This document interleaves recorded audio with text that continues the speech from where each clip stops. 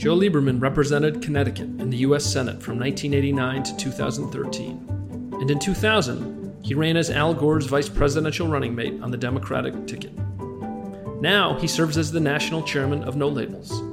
Today he will discuss the critical importance of bipartisanship at this moment in American history.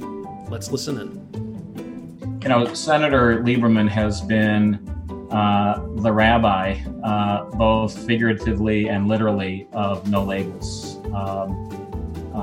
Just a man of extraordinary experience, extraordinary balance, extraordinary intellect, and maybe most importantly, extraordinary goodwill and commitment to the country. Senator Lieberman has a career that few have matched and no one has exceeded, in my estimation, as a public servant. And I think I wasn't around at the time, but there is evidence in the historic record that suggests that everyone around him knew that he was destined for this kind of greatness. When he was at Yale, his nickname was Senator. So it must have been apparent even then. One other fun fact, he ran for the state Senate in Connecticut in 1970. And one of his young campaign staffers was a fellow named Bill Clinton. So he's traveled in rare air, has been an extraordinary leader, 24 years in the Senate, vice president candidate, ran with Al Gore in 2000. But I think maybe perhaps most relevant for this group, he has been a source of extraordinary guidance and leadership, and his presence from the very beginning has demonstrated a seriousness of purpose about No Labels for all of the outside to see. And when you talk bipartisanship, many would suggest that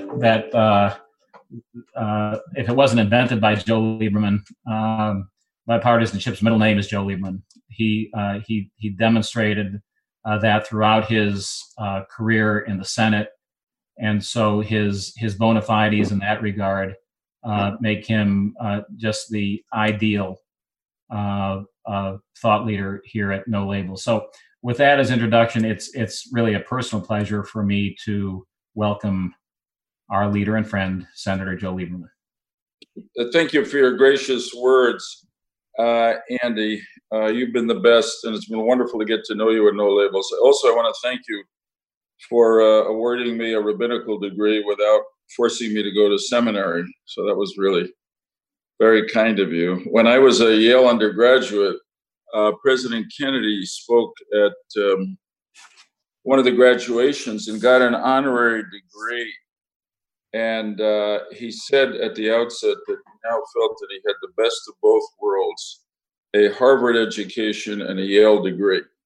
So I don't know how that relates to being called a rabbi. But anyway, I thank you. Thanks everybody for being here. This is a Friday afternoon in a very weird summer. I thought that I would start by kind of taking us back, and then I'll come forward and be glad to answer any questions you have. One of the things that I've been doing when I'm not practicing law or working for No Labels or doing other nonprofit stuff from home here is to go back and sort of look at problem solving through American history and in my own history. And I've been trying to write a little bit during this time. And I'll just say very broadly that negotiation and compromise and problem solving is inherent, is a necessity in a democracy. If you're in an autocracy or a totalitarian government, it doesn't matter because the dictator will tell everybody what to do. But when you're in a democratic republic such as ours, where you need to bring together a majority to get anything done, and the country now is as big as it is, 335 million, extremely diverse, it takes a process of of thoughtful listening to one another, of negotiation, of compromise. It takes civility and respect for one another, so you are willing to even get into the room or at the table with the other side. And of course, it takes, in the most conventional sense, bipartisanship. Certainly, what it takes in our time, and what No Labels has been doing so well. I'm going to go way back to the beginning because I want to make the point that this kind of compromise and negotiation was critically necessary to the very founding of our country. It was somewhat so in the Constitutional Convention in 1776, but they all agreed that it was time to break away from Great Britain and form an independent country. Some fascinating negotiations about the wording in the Declaration of Independence, which is the best expression of our purpose, that we have these self-evident truths that all of us are created equal and endowed by our Creator with the rights to life, liberty, and the pursuit of happiness. In the first draft, I don't want to take time to look it up, that Jefferson proposed for the Declaration, he had used the words sacred and inviolable, and Franklin objected or offered a counter proposal because he thought it was too. And he had come back from Europe, where he had fallen somewhat under the influence of the Enlightenment philosophers, particularly Hume. So he asked that language be removed, which Jefferson did. Incidentally, I was reminded in reading this recently that there was a 37-year difference in age between Franklin and Jefferson at the time of the Constitutional Convention, the first one, both of them. So, in other words, Franklin was much older and he was quite revered and respected. So Jefferson deferred to him and took the sacred language out. But when John Adams saw it, who was also on the drafting committee, quite a drafting committee, he argued that those words that became the endowment of our Creator be put back in. So there was everybody agreed, even Franklin, who didn't like it because he knew that there was that Calvinist part of America, Bible believing, if you will, that was also part of the country and had to be included. I mean, at the Constitutional Convention, and I'll do this quickly, there were major differences. I mean, the truth is, if you go back and read the history, that when they came to Philadelphia in 1779, they were not even 1789. They were not even in agreement about what they were there for. Everybody agreed that the Articles of Confederation were weak, but most of them thought there'd be just some modification to the Articles. But Hamilton and Madison particularly had other thoughts in mind. And in the end, everybody agreed, of course, that they needed to create a new form of government. There were major obstacles because they were very different. The most obvious differences are large population states, small population states, and free states and slave states. And there was, at one point during that summer, the Constitutional Convention actually went into gridlock because they couldn't agree on whether the Congress they were going to create would reflect population, which obviously the large population states led by Virginia wanted, or there'd be some representation for all the states who were led by the small population states, led by, believe it or not, New Jersey. And there was ultimately a compromise, but it took a long time. We like to call it, or I like to call it, the Connecticut Compromise, because it was first suggested by two of the delegates to the convention from Connecticut, Ellsworth and Sherman, which was logically enough to have two chambers, one reflecting population being the House, and the other in which every state would be equal, obviously being the Senate. But it was in contention as things went along, and it became part of the debate, the second debate big debate between free states and slave states, because the southern states asked that the slaves be counted in population.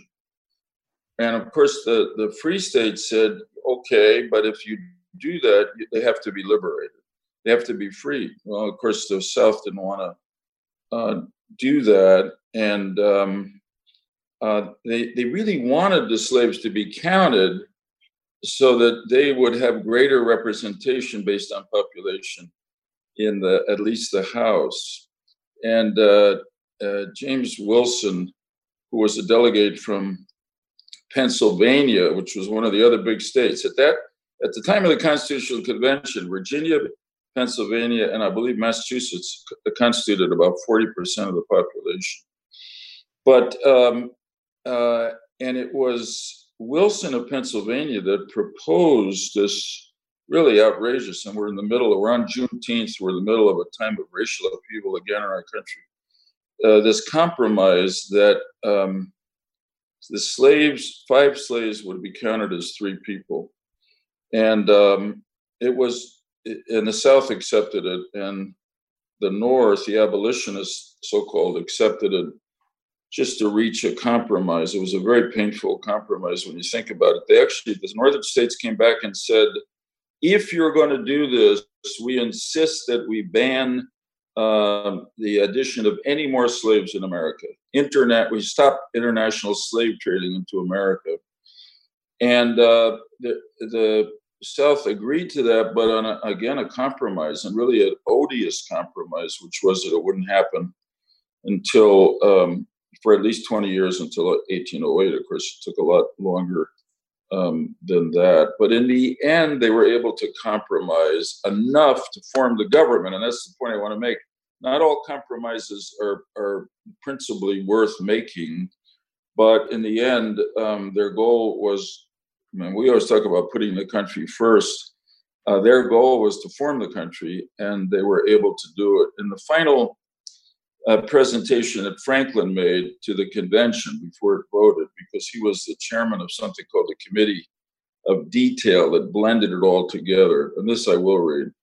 He reminded the delegates that he had come to the convention favoring a Congress that was composed of one House, popularly elected, because he was from Pennsylvania, and no Senate.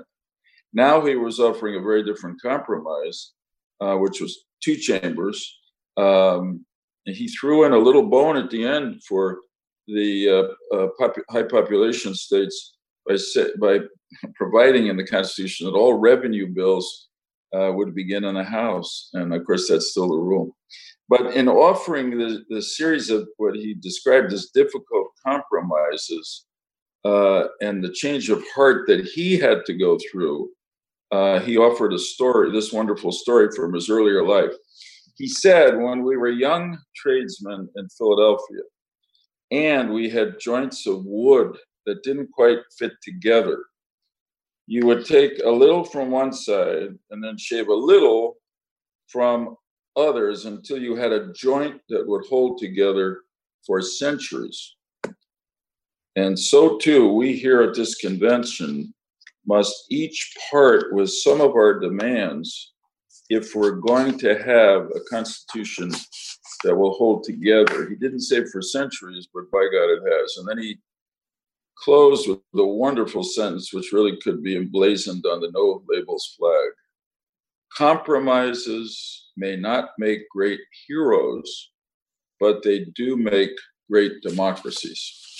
So, I think I've gone long enough. I was going to take just a moment. Okay, it's 4:16. I'll take a quick moment to bring you way up to date in something I was involved in.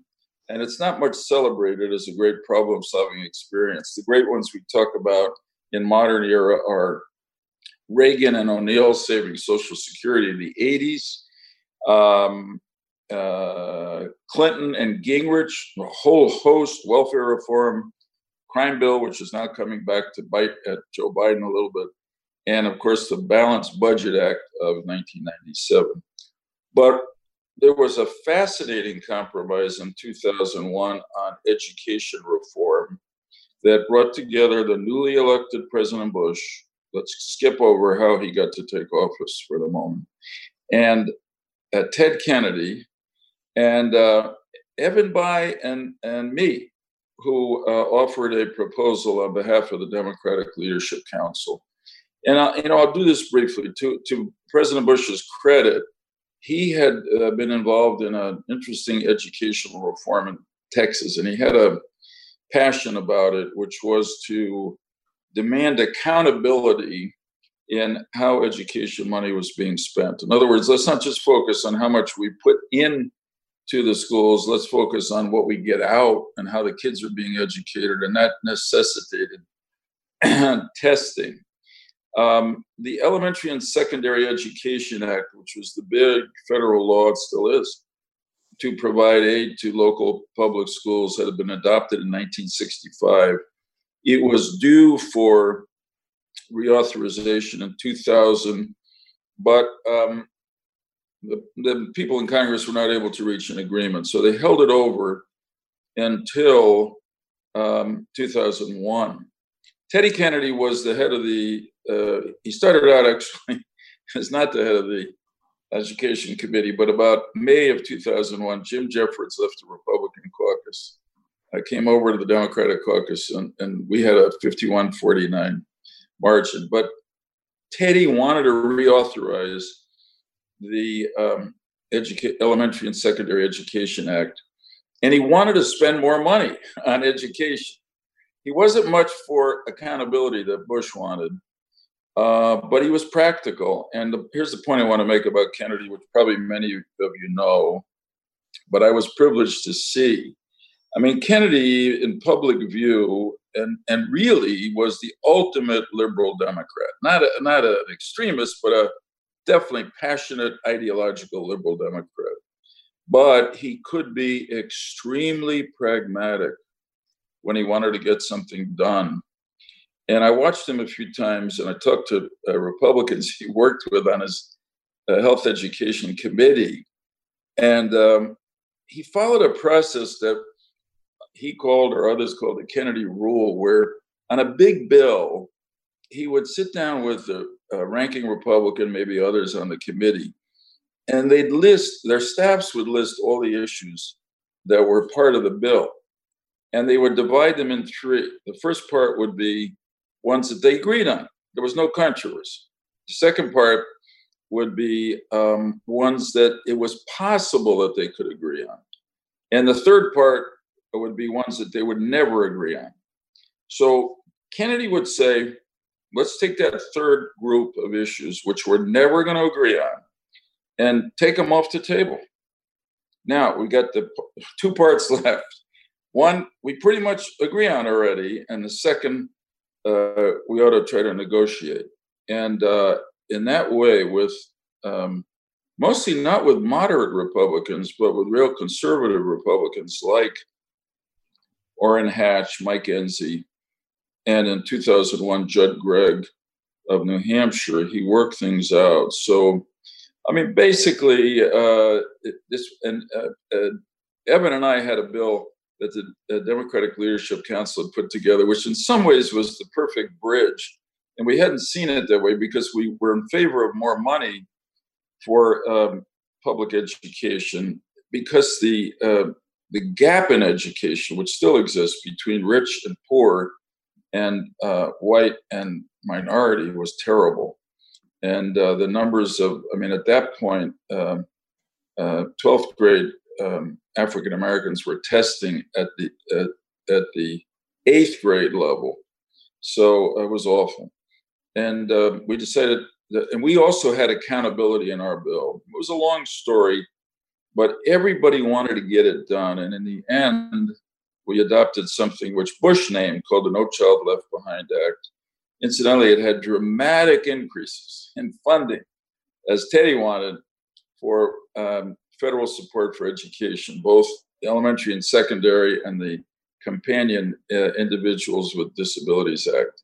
But it also had, for the first time in what was the most significant reform in American federal education policy since 1965, the requirement of testing of every student in a school in America that got federal funding. I mean, what happened to it afterward in implementation is a more complicated story, but there was a case where at least three groups of people with different motivations were able to compromise and get something big done. And that's what we're about. I mean, No Labels was started by Nancy in response to the increasing partisanship in Congress about 10 years ago, which meant that the kind of story I just told about No Child Left Behind just wasn't happening.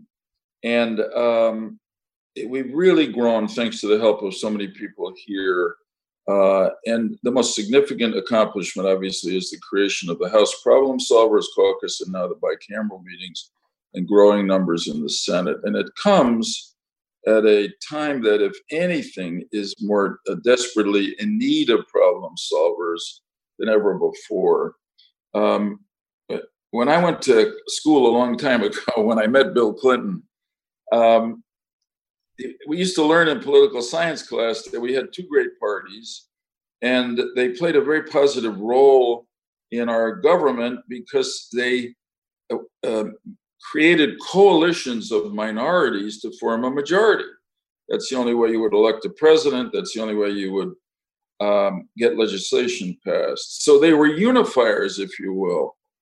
And of course, today they become dividers, and both parties face very unusual challenges. I mean, the Democratic Party has a real strong challenge from the ideological left. In some ways, it's even, and I don't like to, I'm not a name caller, but it really is self-described itself as the socialistic left. And it's also, I think, ultimately isolationist. The Republican Party has suddenly and dramatically been remade in the image of Donald Trump. And it's hard to label it, but it's a very different party than it's been all of my life. In some sense, the two, it's an odd thing to say for a democracy, but the two families that have dominated the two major parties in recent memory are now essentially gone. And so are their, for the moment, their followers, which is the Bush family and its politics in the Republican Party, and the Clinton family and its politics in the Democratic Party. Both parties are very different. And if anything, what's happening in both parties and the battles within them makes what No Labels is doing all the more important. I mean, look, I live now in Riverdale, New York. My congressman happens to be Eliot Engel. You know, he's a progressive Democrat, but not progressive enough. And he's being challenged by a candidate who is running at him from the far left and is supported by the Justice Democrats, which is the Ocasio-Cortez group. So you've got Nancy Pelosi, Jim Clyburn, a lot of the House leadership, Chuck Schumer in supporting Eliot Engel. And on the other side, you have Ocasio-Cortez, Bernie Sanders, and Elizabeth Warren. And I tell you, it's going to be close, and it'll be an important primary this Tuesday. Senator, I could listen to you all day and night, Okay. and you've covered a lot of history and a lot of ground. You're very good at this, Andy. We do have a few questions. Just a couple of points I'd like to make, and then we're going to turn to the questions. One is, I just want to give a special shout out to Congressman Darren Soto, who is on with us, one of our problem solvers from Florida. So, Congressman, thank you for being with us. And we have a moment, just love to turn it over to you and give you a chance to say hi. Secondly, where you left off, I'm going to ask a question that maybe we can defer to the end if we have time, which is 240 years later, relevant to the first part of your story, or 20 years later, relevant to the second part of your story, it's amazing how much we've declined in terms of our capacity to get at tough issues in a bipartisan way and get to solutions. Two of the obvious structural elements, one you spoke to, which is the increasing polarization and tribalism that is reflected in party structure. The second is the intense concentration of power in leadership, both of which I think are foundational reasons for the need for the work of No Labels, the Problem Solvers Caucus, and the bicamerals. And I'd love for you to comment on that later. But let me, so we can get some other questions asked first. Let me first turn to Congressman Soto. Congressman, just a minute or two just to say hi and get your thoughts. And then Chris Freilich, you'll have the first question.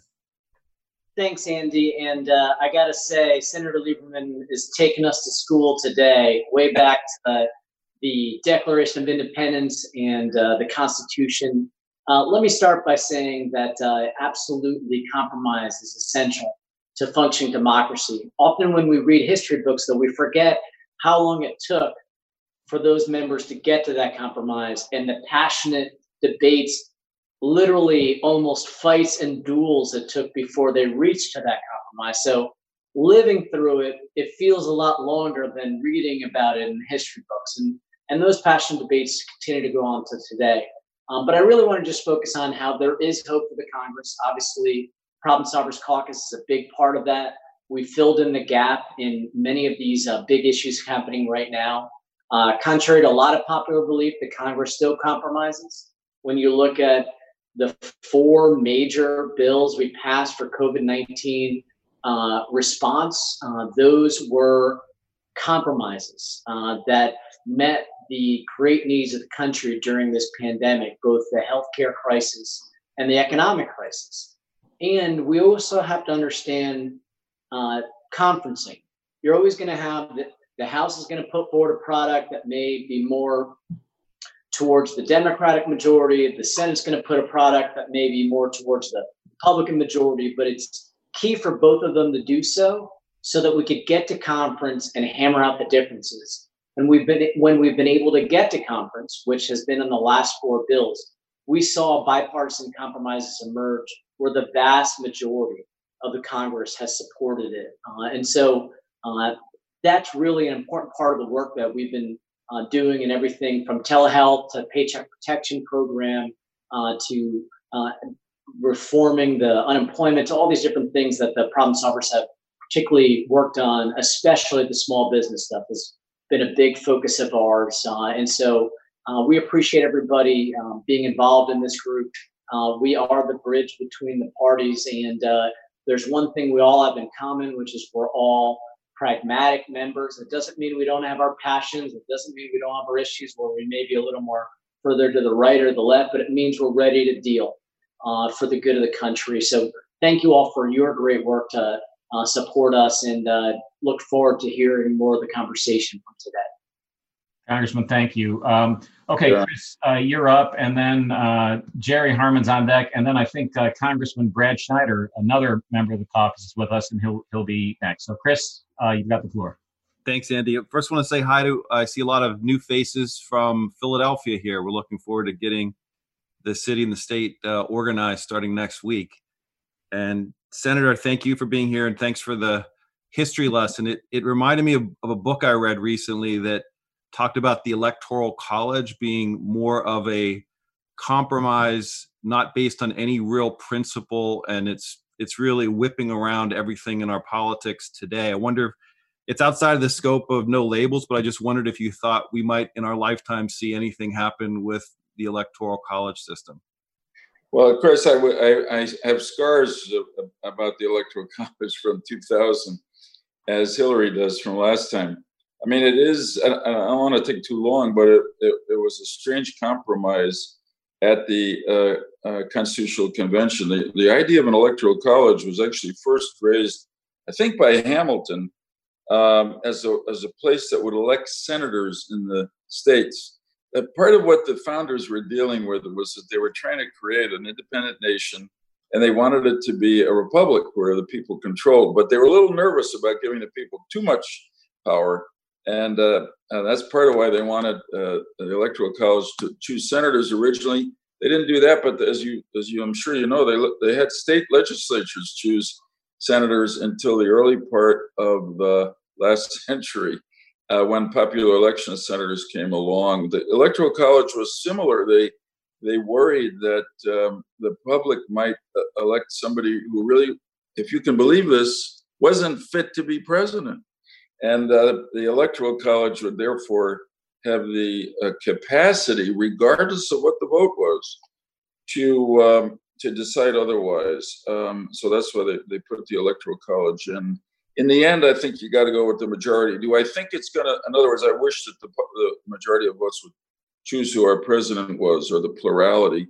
Do I think that might change anytime soon? I doubt it, although you may know, there is a movement which is making some progress, but slowly, to create a multi-state compact in which states would vote in their legislature, signed by the governor, that their electoral votes, in other words, it wouldn't change the Constitution, but their electoral votes from that state would go to the ticket that got the most national votes, to the majority. And the last time I looked, there were 10 or 12 states that had signed on to that, and I think they needed 20. They had all agreed if they reached 20, they'd put it into effect. But it seems to have a life of its own, strangely enough. Chris, thanks for the question. When I call on you, if you could tell us where you're from as well, please. Jerry Harmon, you're next, and then we'll go to Congressman Schneider, and then to Mike Prekop. Jerry, you got the floor. Hi, thank you so much. This may be a little bit, I'm sorry, Andy, you wanted us to say we're from what? From what state? Where are you from, geographically? I'm from Los Angeles, California. Great, thank you, Jerry. And so thank you for all your comments, Senator Lieberman. This may be a little bit off topic to the way we govern, but I think I'd love to hear your thoughts about the whole BLM movement, the social inequality issues that we're having that are coming to the surface now, and the potential solutions. Just like we have in government right now, there seem to be some fairly extreme approaches potentially, the strong law and order kind of on the Trump side, and depending on how you interpret that, defunding the police potentially on the other side, depending on how you define that. But I'm just interested in your thoughts on how we get to a constructive solution to a real issue. Yeah, I could speak for an hour about that, and I won't. I must say, just personally, it's really heartbreaking to see that we're still dealing with the consequence, with racial equality and racism in our country. Where this is Juneteenth, as everybody knows, it goes back 400 plus years to when slavery began. This is all about the time 2 years after the end of the Civil War that all the slaves were informed that they now were liberated. I was involved in the civil rights movement when I was younger. I went to Mississippi for a while, worked in a Freedom Boat campaign. I will say that real progress has been made in my lifetime. And in terms of at the end of formal segregation and the advance of African Americans in our society in various ways, but obviously an income gap, education gap, still too large, and a shocking display in recent times of the disproportionate way in which Black Americans, particularly men, are treated by law enforcement. And I'm a pro-law enforcement guy, so you're right. It's so typical of our time that the debate right now is, at least the loudest voices in the debate are either law and order or defund the police. And, you can't defund the police, really. The police, we're a rule of law country. The police, how things change. I grew up, the police were our friends. They're on our side. And yet, for a lot of people, if you're African American, I think you didn't experience that. So I don't have a better answer than to say, ultimately, this can't be solved in a speech at a political rally.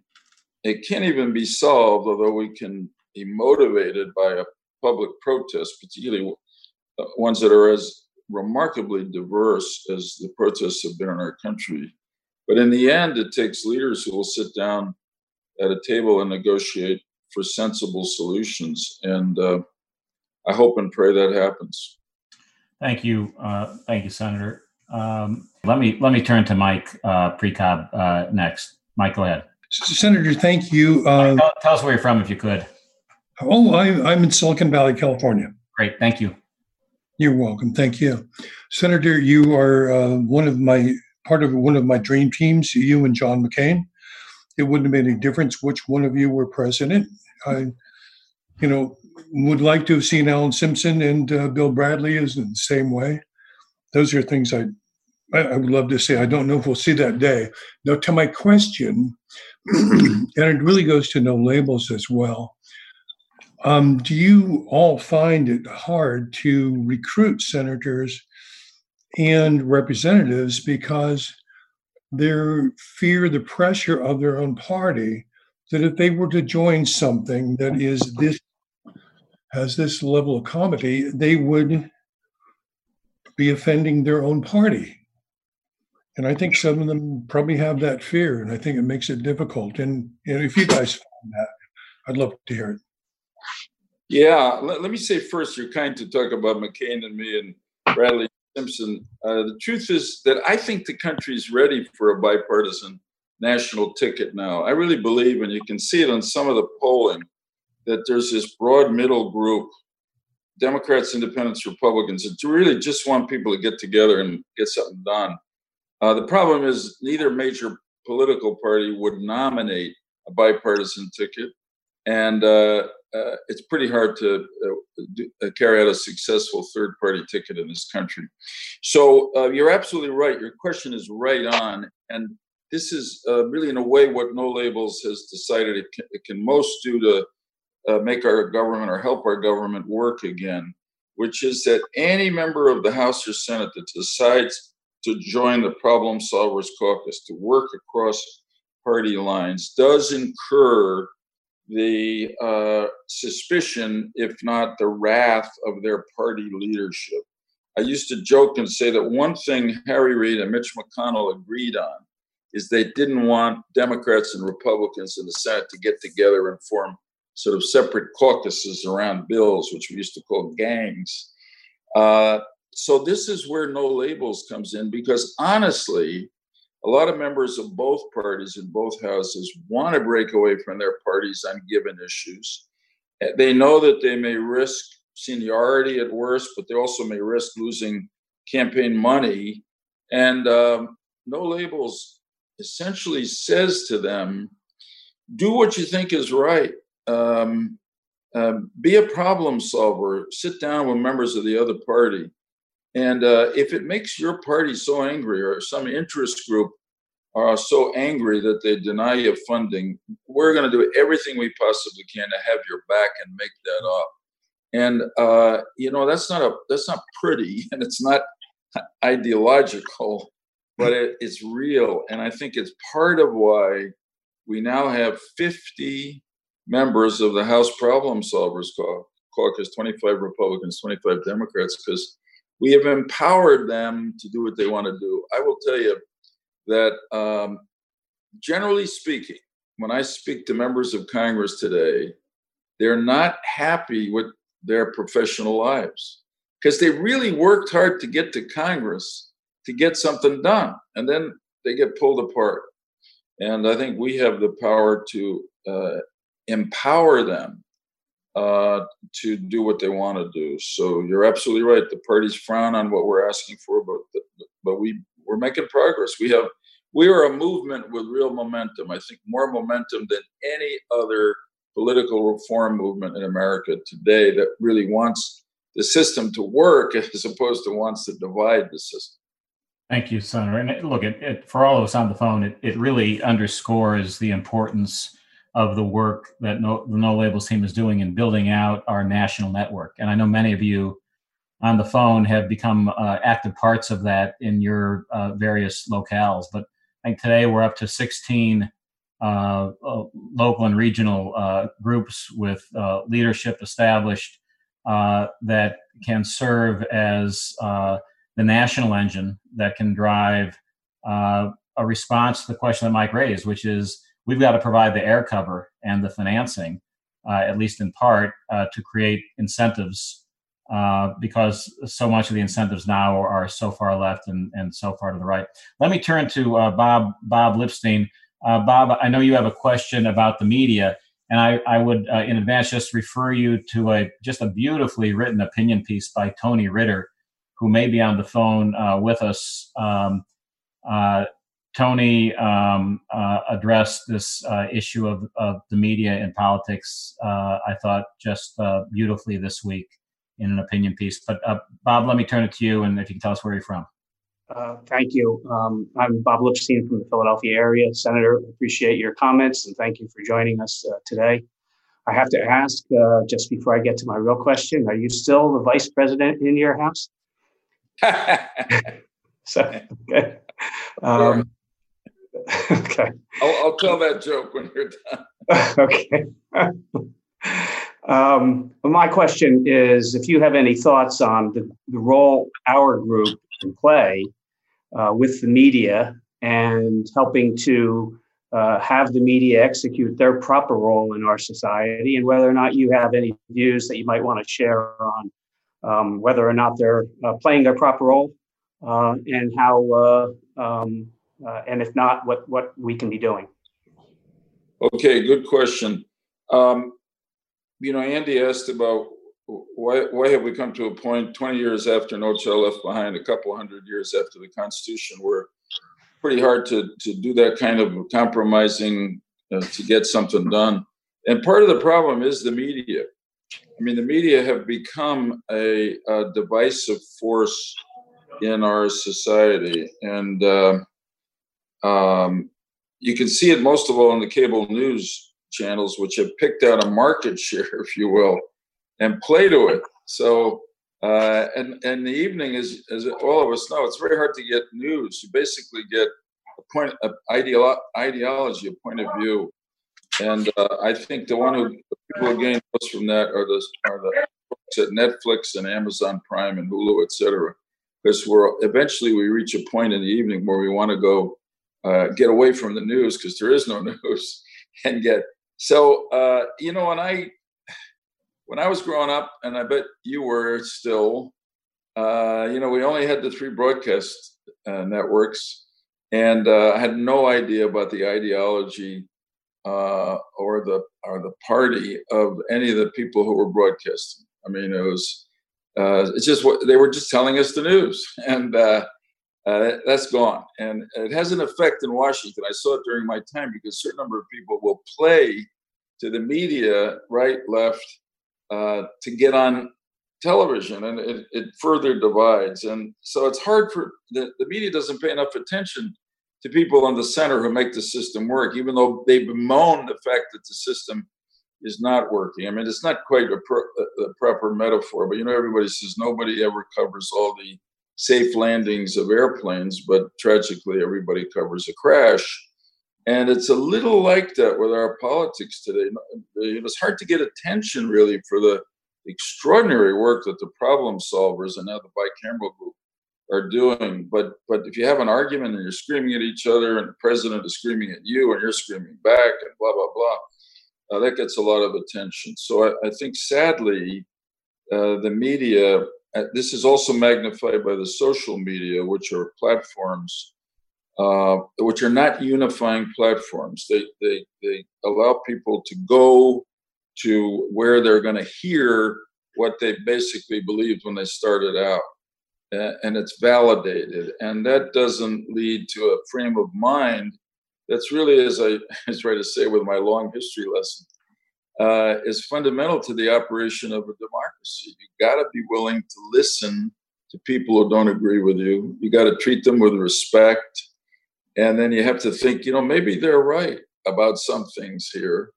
Or even if they're not, I want to get something done. So I'm going to give them a few of the things they want if they give me a few of the things I want. And that's going to be progress. And the media doesn't help that at all. Thank you, Senator. And Bob, thanks for the question. I'd refer you to give the No Labels office a call. They get you a copy of Tony's piece if you haven't seen it. Next up is Omar Simmons. Omar, tell us where you're from and please ask your question. Hi, I'm Omar. I live in right outside of Boston, Massachusetts. And my question is a little similar around the polarization and what we can do about it. Obviously, I agree with the media not helping, but I've also seen some data, some analysis, I think it might have been from 538, that kind of suggested how each president was increasingly polarizing in the last few elections. And so you could argue they're symptomatic of something that's going on. And I wonder, how do we get to the root cause of those issues of this polarization? And more specifically, if things like, how we look at redistricting and how that affects the incentive to be more extreme and more concentrated. And so I'd be curious if there's something you think, Senator, that No Labels can do around root cause issues, particularly political root cause issues like redistricting, where we could maybe create more incentives that have more reasonable people and represent it. So it's a really, really good question. I'm just going to react to the first part of what you said and then answer. I was thinking about this the other day, that probably the last president that we had that wasn't hated by a group of people, not just opposed, but hated and loved by another group, was President Bush 41, George H.W. Bush. Clinton, Bush 43, Obama, Trump. Wow. They've divided. I mean, either they've divided or the society is divided around them. And it's a result of a lot of what we've been talking about: money in politics, media, the sort of celebration of, if I can, celebrities. But let me get to your question. And I will say generally, No Labels has been more focused on process in the Congress and trying to bring people together. And hopefully in 2024, we'll focus a little more on the presidency. But we've not been about political reform, but there is no question that the gerrymandering of districts has had an adverse effect. And it's really a kind of a remarkable story, because it begins with the Baker versus Carr Supreme Court decision. That was really a good decision. It said these districts have been allowed to grow in different ways. So you got one district somewhere where it has 2 million people and one that has 200,000, and they each have one representative in Congress. That's not equal representation. So therefore, every 10 years after the census, you got to get together in the states and redraw the districts to make them as close to equal in population as you can. But what happened is that the politicians took it over, and in states where one party controlled, they really divided, so they benefited their party. In states where, let's say, there was a Democratic Party and a governor and a Republican legislature, they compromised and they favored all the incumbents. And as you know, Omar, it depends on who you talk to, but something like different analysts will say all but 35, or sometimes they say 50 of the seats in the House of Representatives are in a normal year not going to change on election day. In other words, the big day is the primary. And that clearly means that if you're an incumbent Republican, you're worried about a challenge from the right. So it makes you risk averse. And you talk about the earlier question, you don't want to take on your party. If you're a Democrat, you're worried about a challenge from the left, also same reaction. And that tends to divide. So there are some reforms that are being tried. Started in California, it's been tried in a couple of other states, where they have nonpartisan commissions draw the lines. And it seems to be working better. It's not perfect, but at least it's not sort of cutting it up really to protect every incumbent you can possibly protect. And the result of that for our system has been exactly the opposite of what No Labels wants. So you're right. Thanks for the question. Omar, thanks for the question. Senator, thank you. Next up, Bill Kunkler. Thank you, Andy. Hello, Senator. Hello. I'm a Chicagoan, and I'm currently residing in Colorado to stay away from what's been going on in Chicago, the pandemic and the just the civil unrest. My question's basically, I'm an establishment Republican, but I've never supported Trump, and I've actually written a check for Senator Biden, and I'm looking to really now 2022 as a Republican. I'm hoping we save the Senate, but I think Donald Trump was a real bad experiment, and I think part of it goes to the RNC not. And it would apply maybe to the DNC too. I think in order to run for president, you have to have held significant office, whether it's governor, member of either Congress or the Senate, but something significant, because it's a way for really the nation to vet an individual without ending up with the horror story. I mean, that's my personal opinion over the last 3 years. But that would be, I would tell anybody in the RNC, I'm not giving you another dime unless you take this, you consider my idea carefully, that we just can't pull anybody off the street to run for president. Thank you. No, good for you. I mean, good for you in telling the RNC that, and then people should tell the DNC from the other side. In our system, we do have qualifications, obviously, to run for president, mostly age and citizenship, but there ought to be informal qualifications. Now, with Trump, part of it is personality, and that's Trump.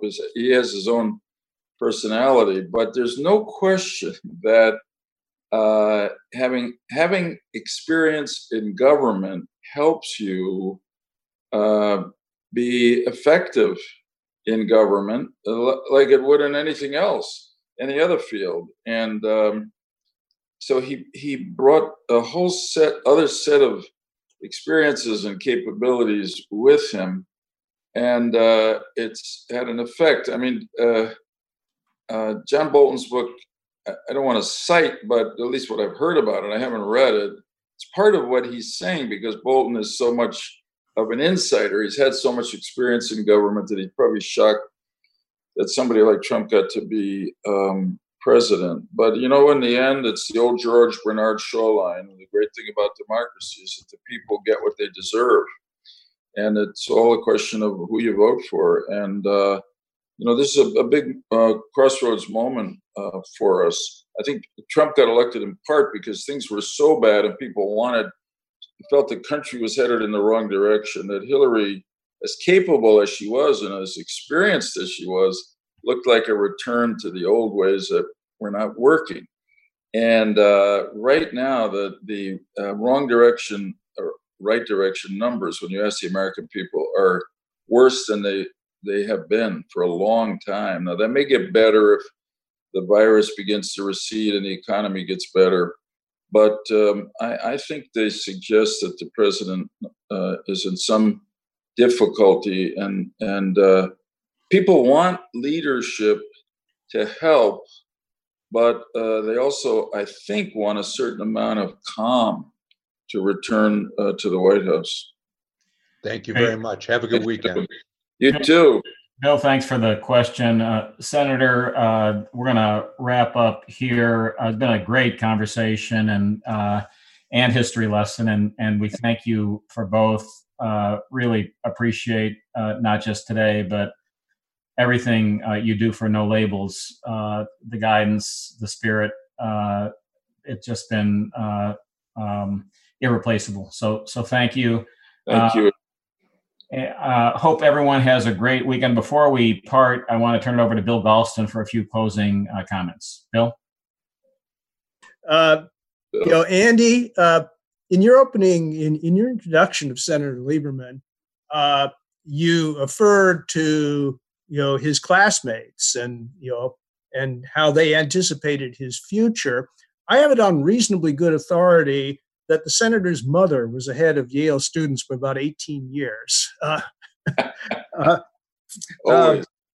As for Benjamin Franklin, it is absolutely true that he was 37 years older than Thomas Jefferson, which is the silver bullet explanation as to why he slept through most of the 63 sessions of the Constitutional Convention, which in turn explains his reputation for probity and the fact that he was so revered. If he, if he had awakened and made some injudicious comments, who knows how he would have been received. But now let me get a little serious for a minute. Senator, you referred to JFK's Yale commencement speech. I've done a lot of odd things in my life, and one of them was that I was actually present to hear that speech.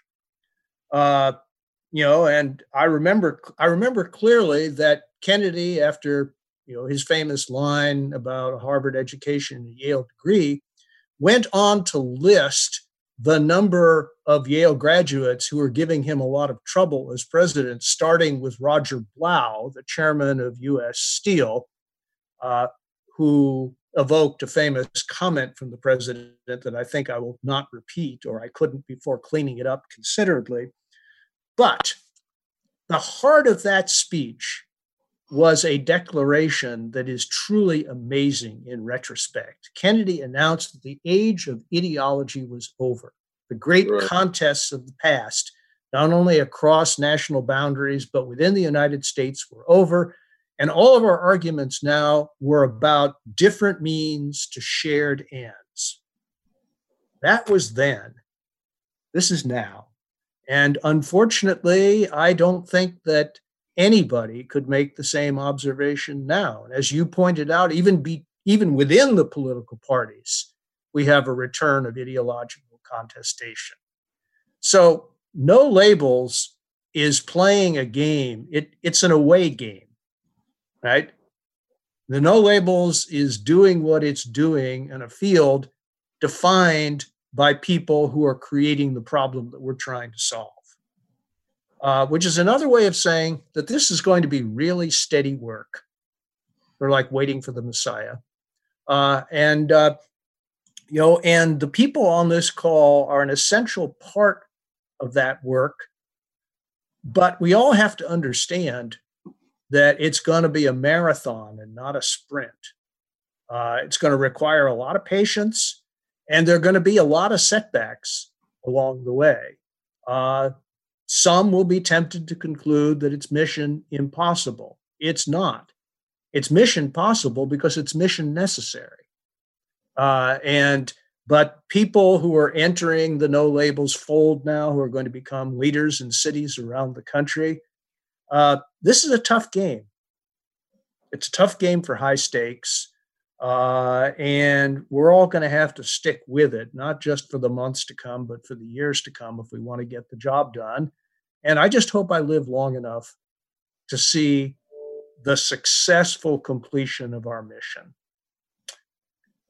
Once again, Senator, thanks so much. Andy, as always, you're a great moderator, and I believe we are now adjourned. Thanks, Bill. Have a good weekend, everyone. Take care. Senator Lieberman emphasizes the importance of compromise in U.S. history, beginning with the Constitutional Convention and the famed Connecticut Compromise, which created the U.S. House and Senate. It's a lesson that both he and No Labels believe our leaders urgently need to relearn today. Go to nolabels.org to learn more about how we are bringing together a bipartisan group of public and private leaders working to solve America's toughest problems. I'm Ryan Clancy, and this has been an episode of Gridlock Break, a No Labels podcast.